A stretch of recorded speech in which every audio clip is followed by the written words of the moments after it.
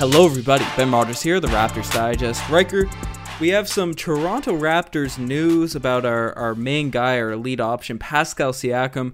This season made an All-NBA second team, which is a pretty high award for a guy that's coming into his own as his first year as the first option on a team. Well, bubble and playoffs non-considered, he's deserving of the second team, Ben. All-NBA. Yep. It's a good accomplishment, and it's something to build upon.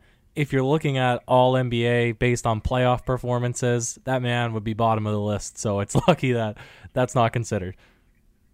Yeah, but we'll sort of get into a lot of things about Siakam because over the past week or so, well, since really the Celtics series started, there's been a lot of sort of slander on Pascal Siakam's name from Raptors fans across the league, and I think it's getting taken a little bit too far, especially where Siakam has proven he is capable in the playoffs. He hasn't proven it as a first option just yet, but he had a really good playoff run last year, but we can dive into Pascal Siakam's future and what we can expect from him in years to come, but when looking at the regular season and the jump that he made from last season, there was definitely a significant improvement, particularly in his handle and his jump shot over the course of this regular season, Riker. Yeah, you look at what he was able to accomplish on a nightly basis, and he was very consistent and shooting threes at a much higher volume at a respectable percentage. And like we said, when he was treated as the number one option for every game, and the defensive intensity obviously picks up when teams focus on you like that. And for the most part, he was able to have his way in different places on the court, whether it's in the post, that mid-range fade that he likes to try, or stretching it out to three. And he was able to do it for the first bit of the season at a rate that would put you in the top 15, 20 players in the NBA. Yeah, arguable in All-NBA terms, he was put in the top 10. And yeah, you brought up the three-point shooting. He went from shooting 2.7 threes a game to 6.1, kept his percentages about the same, shooting about 36% from the three-point line. And as you said, he developed a handle where he could shoot these mid-rangers, where he could make these floaters. Obviously, he's always had the spin, but his ability to just post up players, particularly smaller guys during the regular season, was just something really, really nice to see from a lead guy, a guy that can get easy buckets. We saw Kawhi Leonard do it for the Raptors last year, but he added a bunch of intangibles that were great to see, great for him to add into his bag. His shots went from 12 field goal attempts per game to about 18, so clearly on a higher volume. And you brought it up. He was the main focus for everyone's defensive scheme when looking at the Toronto Raptors, and even after an extremely hot start where he was averaging like 27, 28, he didn't come back down to he didn't just completely fall off the map, I guess to say, because even though his game did come a bit more down to earth, averaging 23 points per game, 7 rebounds on the season, he was still having big nights. And pre-bubble, and even in a couple games in the bubble, especially before the Celtics series, he was able to close games for the Toronto Raptors. It was just unfortunate he didn't have the same consistency against the top teams just yet. Well, the reason that he was put in that second team above the guys that we'll talk about that didn't make the All-NBA, and the guys in the third team, Tatum, Butler, you can mention the rest, the reason that he's placed in there, you can't underscore being the number one guy on a team that had no expectations to exceed or to seed really high in the regular season, to do that on a nightly basis against good teams and to have that type of record, even if your consistency is a little bit up and down, to still boast that stat line on a winning team, second best record in the entire NBA, that's the reason that he got put in there. And unfortunately, I think it's pretty clear because he was able to do phenomenal things in the regular season, but sort of fell into the same rut that you could maybe put in the same vein as what Giannis would face in the playoffs, say that he's able to take advantage of certain matchups, but then when the playoff time comes, they switch out bigger guys onto him, or guys that his quickness and his dribbling ability, it's neutralized, or bigger guys that his post up is neutralized. So I think you give him a couple more seasons, he's just going to continue to develop, Ben. Yeah, so I guess we're through the beginning of it. Both you and I will say it officially. He deserves this All-NBA second team when considering what the award is about. You're in agreement there? Yeah, absolutely. It's based on the regular season, and he had a fantastic regular season. Yeah, so anyone that says he doesn't really deserve it, even though people might, especially during the playoffs, people are going to say Tatum is a better player. Some people might say Jimmy's a better player, right? Like, he played a superior regular season, had a superior record to those guys this year, so he had to be the All-NBA second team option over those players, and obviously a Ben Simmons as well, who we didn't really bring up, but he had a really poor season this year in terms of record-wise, and didn't underachieved with the Sixers team that a lot of people thought would come out of the Eastern Conference. But this leads to the bigger discussion, Riker, that do you think Siakam will be able to translate that regular season ability to the playoffs as the number one option going forward? Because, he showed that he's not a playoff choker in the sense that once the bright lights come on, he struggles. Because in the NBA Finals, that game one, he dropped 37 points. He hit the championship clinching shot over Draymond Green in game 6 when Kawhi had 0 points in the fourth quarter in game 6. Siakam really took over along with Fred VanVleet. He's shown that he can step up at the biggest of moments, but do you think that will be able to happen as the number one option, Riker? Well, he's got to work on some things, Ben, because, again, as I mentioned, in the regular season, when teams are not as focused on game planning, you're playing so many games, it's tough to really say what's going to be the best defensive set that we can throw at this team. He was able to really take advantage of mismatches, and most nights you're just going to match up based on position. And majority of the bigs, the 4s and the 5s in the league, because not a lot of teams can play small ball. That's the way the NBA is going, but right now there's still a lot of teams with slower bigs. So his improved ball handling was able to allow him to get into the paint at will, take advantage of those types of mismatches, and then when they put smaller, shorter guys onto him, this is the big difference maker. He was able to hit down his threes at a respectable rate. That 35+%, that's the reason that he was able to put up that stat line. Taking 6 threes per game, you're comfortable with that. He's going to put up his points, and those points that he puts up on the board, they contribute towards the win. Whereas in the playoffs, they put out guys that take away or neutralize to an extent his ability to do dribble moves, to drive, because they're basically guards, right? And he's not at that ball handling level yet. But they are a little bit shorter, so you have the opportunity to shoot your 3, and then this is where he really struggled in the playoffs. So if he develops that, then you bring back an aspect to your game where people have to get closer up onto you, they have to be on your grill, and then you can, it's a lot easier for you to make a move to attack on off the dribble and get into the paint. So as long as he improves and keeps on that, then he should get better, Ben. That's what I think you're going to say the same thing.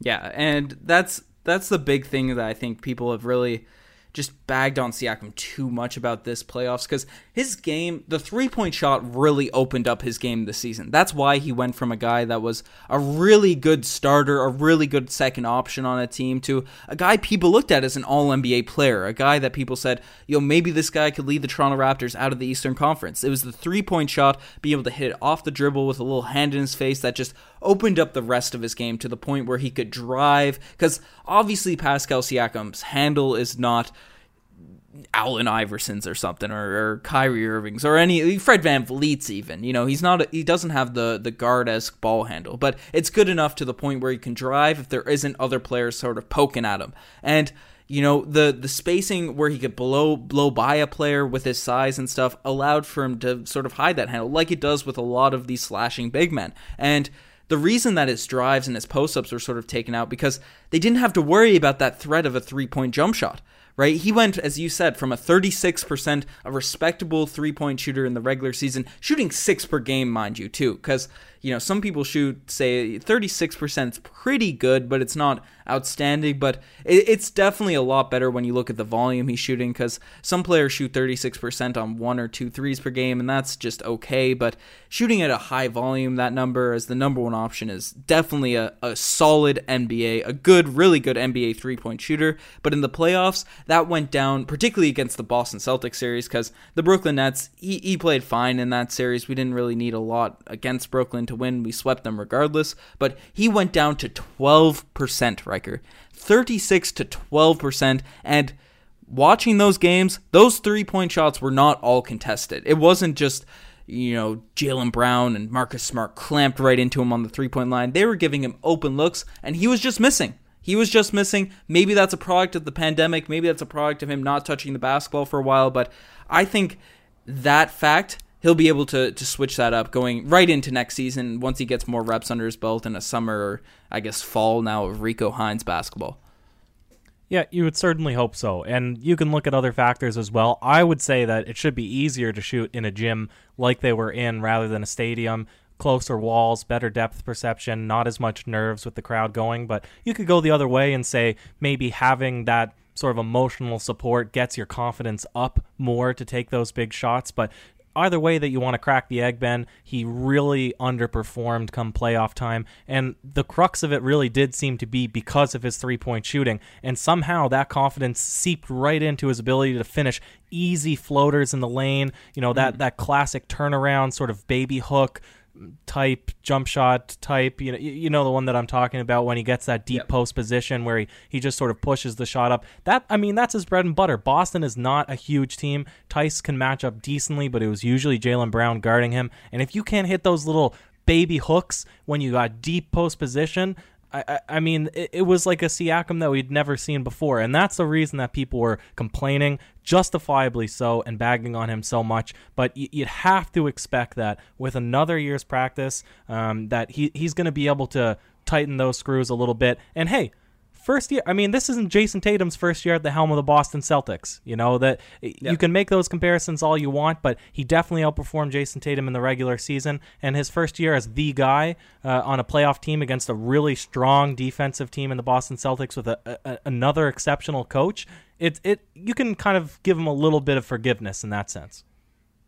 Especially where he won the chip the season prior. Like, he's not been proven to be a playoff choker. You know, it's only really been one series we've seen him just fall flat. And, you know, the big thing that people sort of overlook is Siakam said, now, the reason for this we can maybe go at him for, maybe he didn't have access to a gym or whatnot, but he came in and said he didn't touch a ball for 3-4 months, right? And, you know, if you're someone like a Tatum, these guys that have been playing basketball their whole lives, that have been shooters their whole lives, bucket getters, you know, they've had the 10 years, 15 years, even 20, depending on how old they are, 20 years of muscle memory, reps, shooting the same way for that length of time. Siakam only really became a shooter 3 years ago. So, you know, and he picked up basketball obviously really late. So that extended break, particularly with jump shooting and, you know, getting those consistent reps in, it's going to take a while for him to get back into that rhythm, get back into,